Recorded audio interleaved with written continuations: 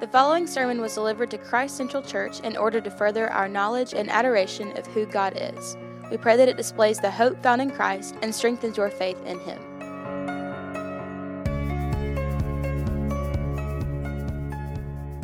Mark chapter 11, starting in verse 1. Now when they drew near to Jerusalem, to Bethphage and Bethany at the Mount of Olives, Jesus sent two of his disciples and said to them, "Go into the village in front of you, and immediately as you enter it, you will find a colt tied, on which no one has ever sat. Untie it and bring it. And if anyone says to you, 'Why are you doing this?' say, 'The Lord has need of it, and will send it back here immediately.'" And they went ahead and found a colt tied at a door in the street, and they untied it. And some of those standing there said to them, "What are you doing, untying the colt?" And they said to them what Jesus had said, and they let them go. And they brought the colt to Jesus and threw their cloaks on it, and he sat on it. And many spread their cloaks on the road, and others spread leafy branches that they had cut from the fields. And those who went before and those who followed were shouting, "Hosanna! Blessed is he who comes in the name of the Lord. Blessed is the coming kingdom of our father David. Hosanna in the highest." And he entered Jerusalem and went into the temple. And when he had looked around at everything, as it was already late, he went out to Bethany with the 12. This morning's sermon is going to be a little different probably than the usual sermon. It does feel that way for me. It will serve in a way as an introduction to this last portion of the Gospel of Mark. Chapter 11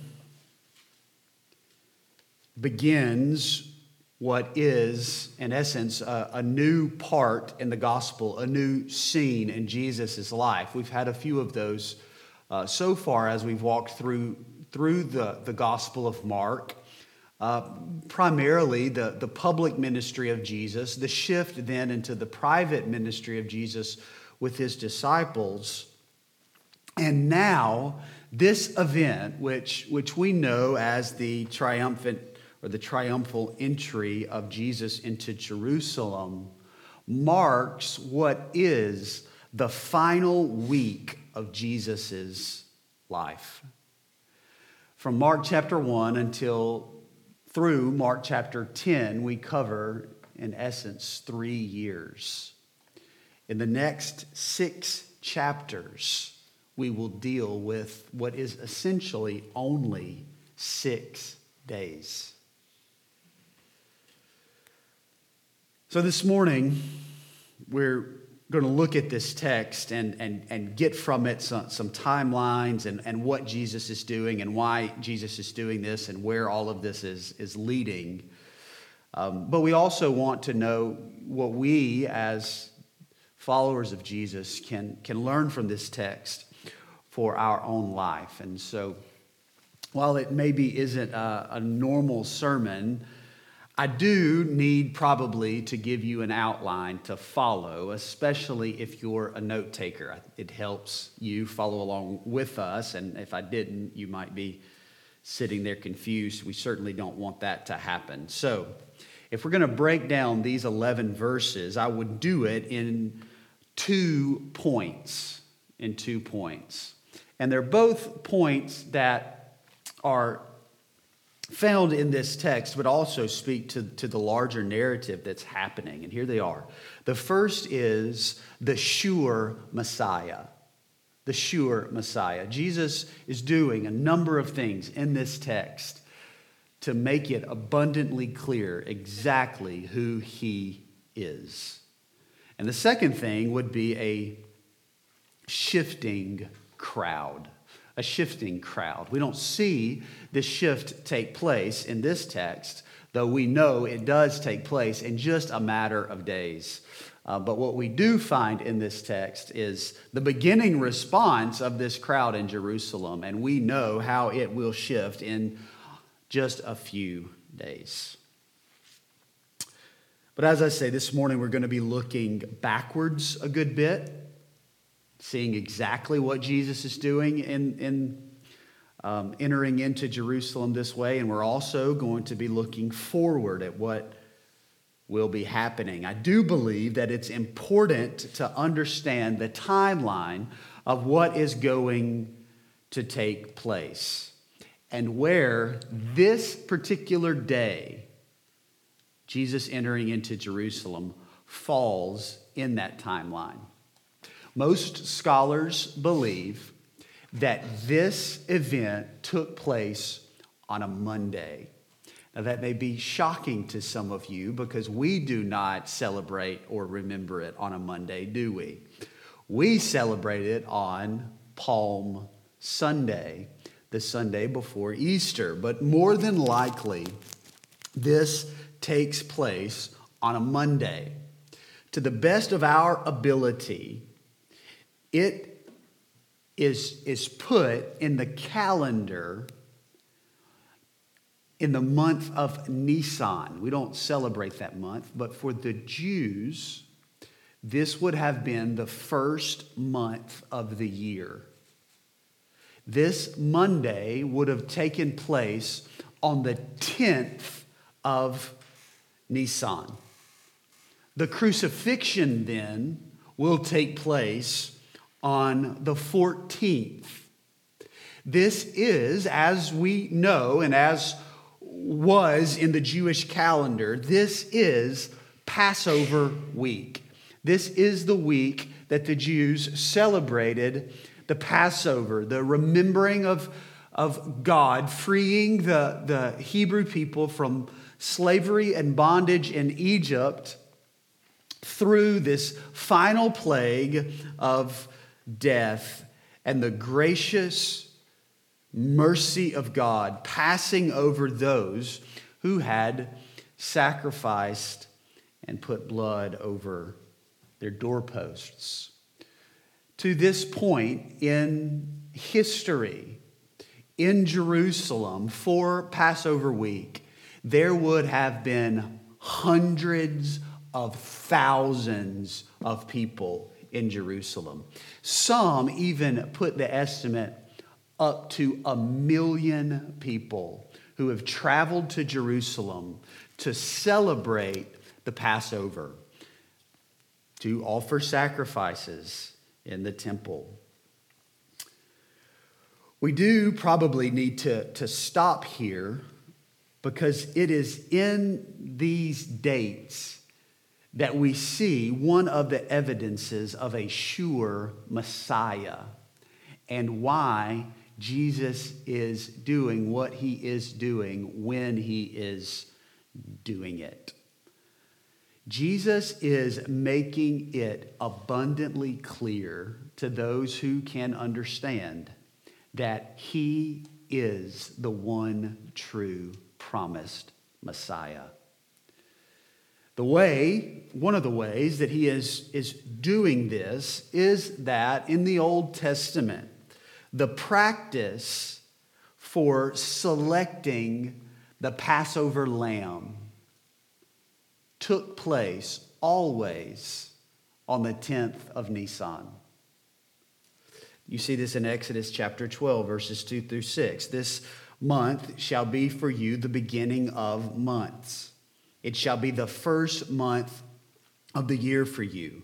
Tell all the congregation of Israel that on the 10th day of this month, every man shall take a lamb according to their father's houses, a lamb for a household.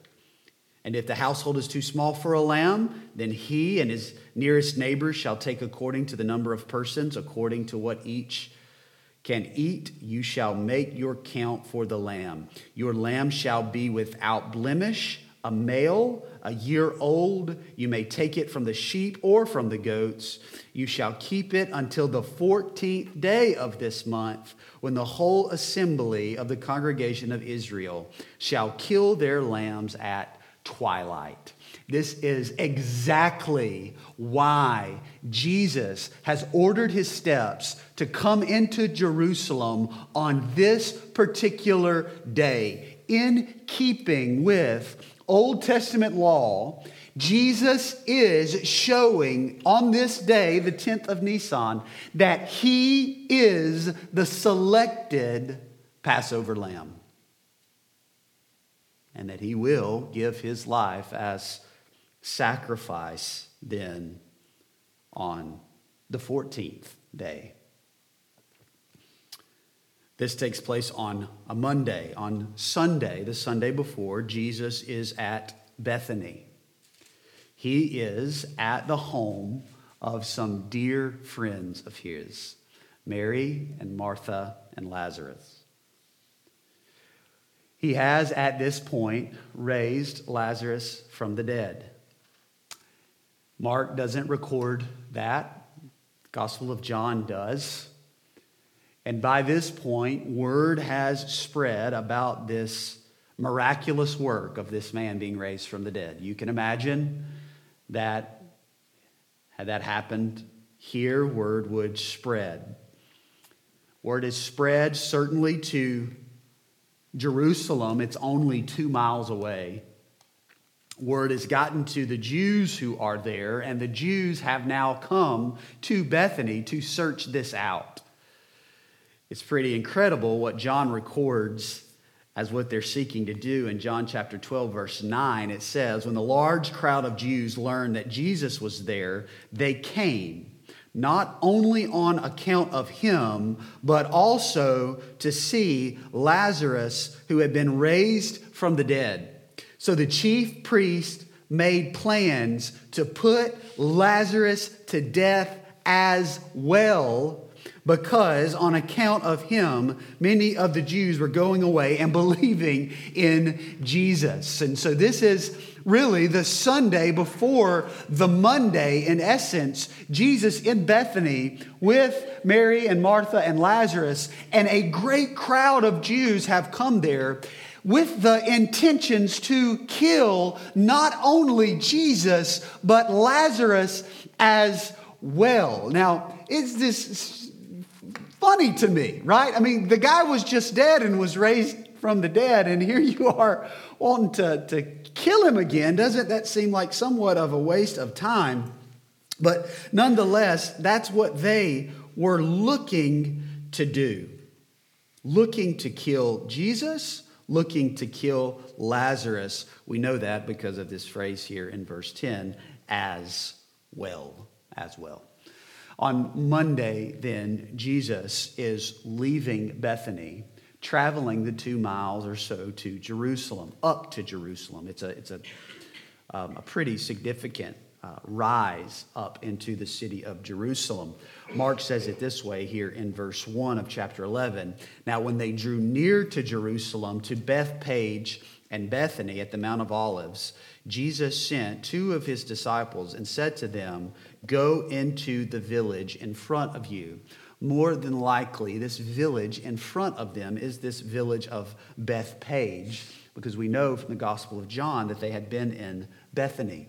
And Jesus gives his disciples these instructions for procuring a donkey, but not only a donkey, a colt, which is a donkey a year old, a young donkey.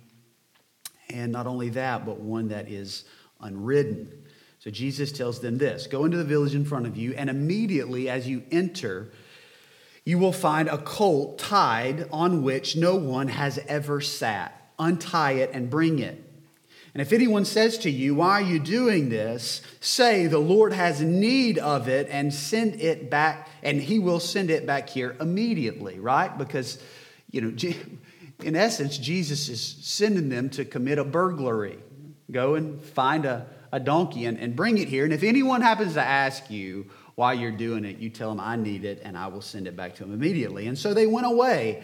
And as they enter into this city, they find there a colt tied at a door outside in the street and they untie it, just as Jesus has told them to. And just as Jesus said would probably happen, some of them that were standing around said to them, "What are you doing untying the colt?" And they told them that what Jesus had said, and they let him go.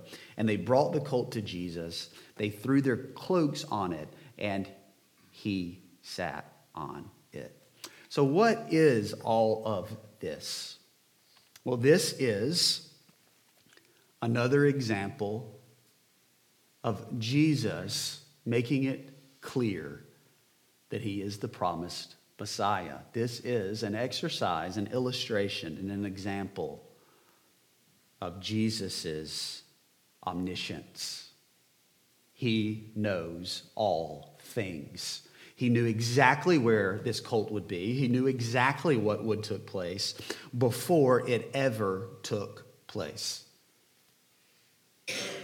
And secondly, all of this is done for the purpose of keeping Old Testament prophecy. Mark does not tell us this, but Matthew does tell us this in Matthew chapter 21, verses 4 and 5. At the end of this, Matthew says, this took place, this sending of his disciples in to get this colt and to bring it out. This took place to fulfill what was spoken by the prophet saying, "Say to the daughter of Zion, behold, your king is coming to you, humble and mounted on a donkey, on a colt, the foal of a beast of burden." This is what we just read. This is Zechariah 9:9. So Jesus is doing all of this to fulfill Old Testament prophecy, to continue to point to him as the sure Messiah. Why this emphasis then on an unridden colt? The reason is because in the Old Testament, when a donkey or a colt was chosen to be used for kingly purposes, they always chose an unridden donkey or an unridden colt. You can read about that. We won't this morning. Numbers 19, Deuteronomy 21, or 1 Samuel chapter 6. Jesus is making it abundantly clear who he is. Who he is. And it's pretty remarkable that his disciples still don't see it. We know that because John tells us in John chapter 12, verse 16, that his disciples did not understand these things at first. But when Jesus was glorified, then they remembered that these things had been written about him and had been done to him. Jesus is fulfilling Old Testament prophecy after Old Testament prophecy after Old Testament prophecy. Jesus is working miraculous wonders. Jesus is doing all of these glorious things. Yet even his disciples still don't understand exactly at this point who he is. May that be a warning to us that we can come and we can sit and we can sing the songs and we can hear the sermons and we can pray the prayers, we can read the Bible, and we can still miss exactly who Jesus is. You can still be found in unbelief. What you need, what I need, what we all need is the grace of God to come upon us and to open our eyes to see Jesus for exactly who he is. And so they brought the colt, verse 7, to Jesus, and they threw their cloaks on it, and he sat on it. Interestingly, this is the only time in all of the Gospels that Jesus is not walking or riding on a boat. It's the only time that Jesus is using another mode of transportation. You know, that's not the only difference in this day, but there is also another difference in this day than the ones that had come before for Jesus. You see, Jesus was incredibly popular. Lots of people knew who he was. His fame has spread, and crowds have followed him everywhere he goes. But in essence, Jesus, in a lot of ways, has been moving in secrecy. You can remember not very long ago when Jesus fed the multitude with the loaves and the fish. The response of the crowd was to take him and to make him king. And what was Jesus' response to that? It was to sneak away, to get away. This event in Jesus' life is very public. He could have snuck into Jerusalem as he had snuck in and out of many of cities before. But this time, Jesus chooses not to. He chooses instead to enter into Jerusalem with a large crowd and a good bit of fanfare so that all the attention then is on him. And it's important for us to understand that what Jesus is doing here is both purposeful and very dangerous. It's purposeful in that he does it, as we've seen, to fulfill prophecy. Jesus does this to fulfill prophecy. But it was also purposeful in order to force a sovereign timeline. Jesus is purposefully escalating things so that by the time we get to the day of Passover, he would be crucified. The Jews did not want to do this the week of Passover. They would have much rather done this in secrecy and behind closed doors and without the multitudes there. But Jesus is forcing their hand as he comes into Jerusalem. This crowd is worked up. In verse 8, and many spread their cloaks on the ground, and others spread leafy branches that they had cut from the fields. This image here of laying your cloaks on the ground before Jesus it's a kingly response. This is what would take place in the Old Testament. This is what we see in 2 Kings chapter 9. In 2 Kings chapter 9. This is what's recorded. Then Elisha the prophet called one of the sons of the prophets and said to him, tie up your garments and take the flask of oil in your hand and go to Ramoth Gilead. And when you arrive, look there for Jehu, the son of Jehoshaphat, son of Nimshi, and go in and have him rise from among his fellows and lead him to the inner chamber. Then take the flask of oil and pour it on his head and say, thus says the Lord, I anoint you king over Israel. Then open the door and flee. Do not linger. So this is Jehu being anointed, being chosen as the king of Israel, being anointed with oil. We see this happen just recently in Jesus' life. And so then these things take place.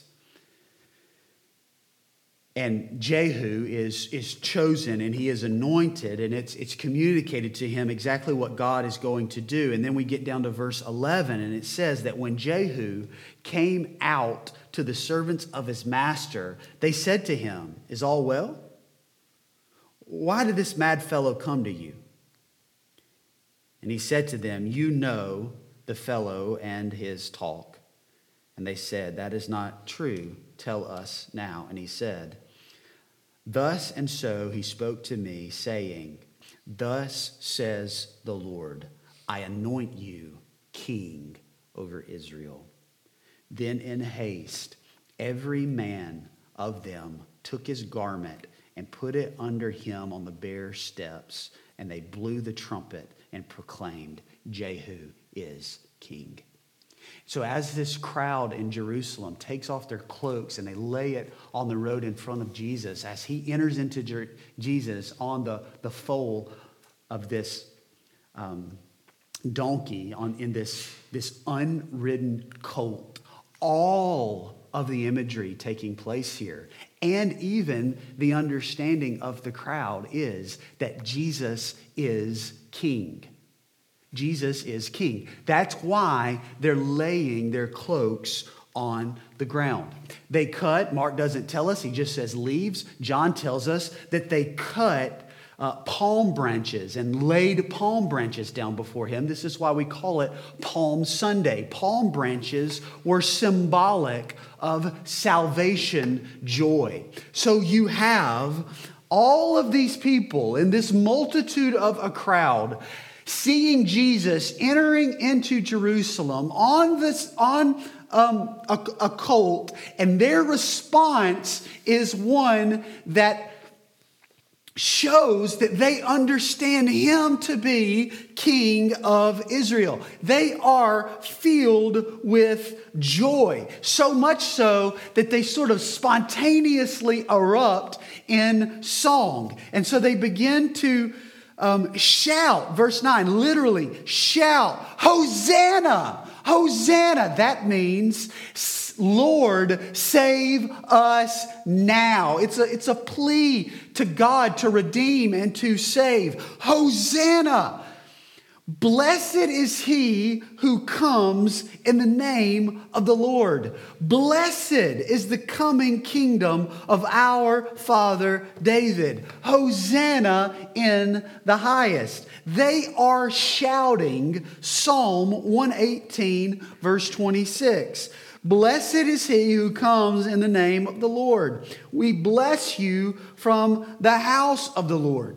This is, from this crowd, a recognition that Jesus is Messiah. That's what this is. Hosanna.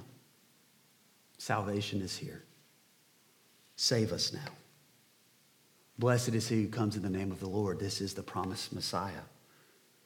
Blessed is the coming kingdom of our father David. They understand this to be the promised son of David to restore the kingdom of David.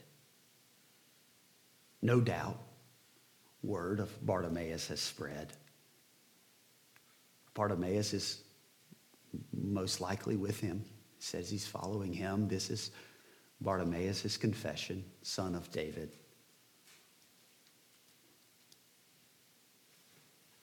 This is a recognition of Jesus as Messiah.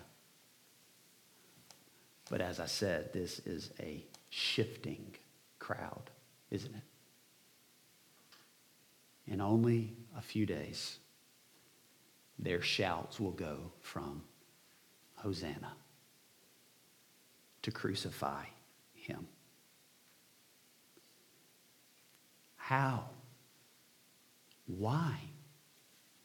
What's happening? What's taking place? It is because they do not understand what God is doing. They believed that Messiah would come and would bring a political and a physical restoration of Israel, and that the deliverance would be a deliverance of Israel from Rome, not from sin. You see, they were thinking in terms of a political salvation, not a personal one. They had created for themselves a Savior after their own hearts. And when Jesus didn't do what they wanted him to do, they turned on him and they forsook him. And their cries went from Hosanna to crucify him. What a striking picture of a shifting crowd. And what a stark warning it is for us. Church, Jesus is not who we want him to be. Jesus is who he is. See, if you create for yourself a Savior after your own heart, you might praise him for a minute. But when he doesn't do all that you want and expect him to do, you will forsake him. There are lots of different kinds of Jesuses people have created for themselves. Just to name a few, you can see Jesus as the target Jesus, the place where I can go and get all the things that I need for my life. You could see Jesus as the district attorney Jesus, the Savior that would go after all the people who have hurt you. You can see Jesus as the vacation planner Jesus, whose sole job is to make your life easy or comfortable. But when Jesus isn't those things, because he is not those things, we get frustrated and we reject him. And if we are not careful, we run the risk of creating a Jesus after our own desires. Jesus is who Jesus is. He is the sure Messiah.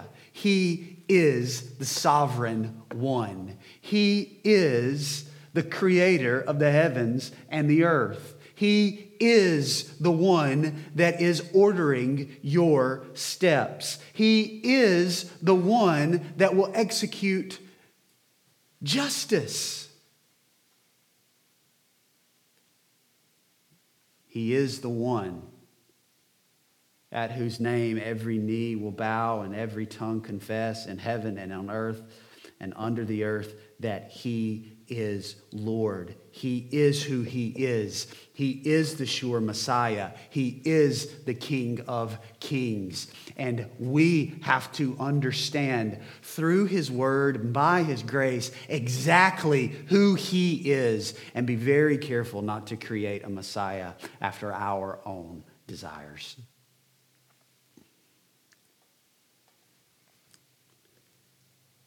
A sure Messiah and a shifting crowd.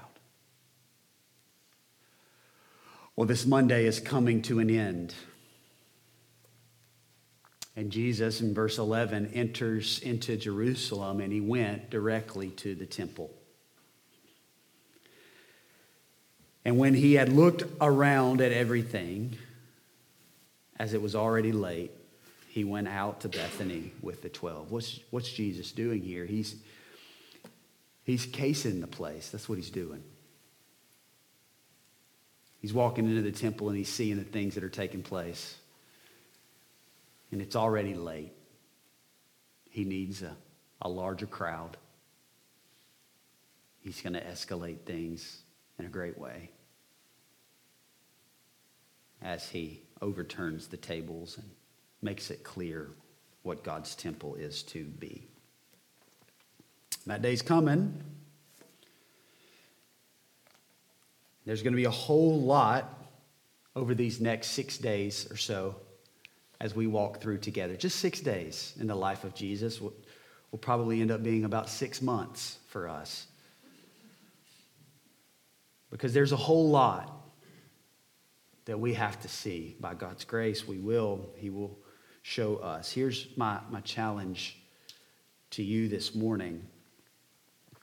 I understand that in a church like ours, this is for you, in a way, common knowledge, right? You know about the triumphal entry. You know about Jesus cleansing the temple. You know about Jesus cursing the fig tree. You know about Jesus in the garden. You know about these things. So my prayer for you and my prayer for me is that we don't come to God's word over these next months as we look at what is the most important event in all of human history as the same old, but we pray and we ask God, would you help us to see with fresh eyes a sure Messiah? And would you keep us by your grace from being a part of a shifting crowd? Jesus, thank you for your sacrifice on our behalf. What a privilege it is to be able to come to your word and to see in your word all that has taken place. To see the way that you're sovereignly working, to see the way that you're sovereignly ordering things to take place in these days, so that it is abundantly clear that you are who you are. You are the sure Messiah. God, over these next months as we look into your word together, God, I pray that our faith in you would be strengthened, that our affection for you would be deepened, that our commitment to you would be stronger. God, would you help us? In Jesus' name we pray. Amen. Thank you for listening to this Christ Central Church sermon series. To find our gathering location and more sermons, visit christcentralchurch.net.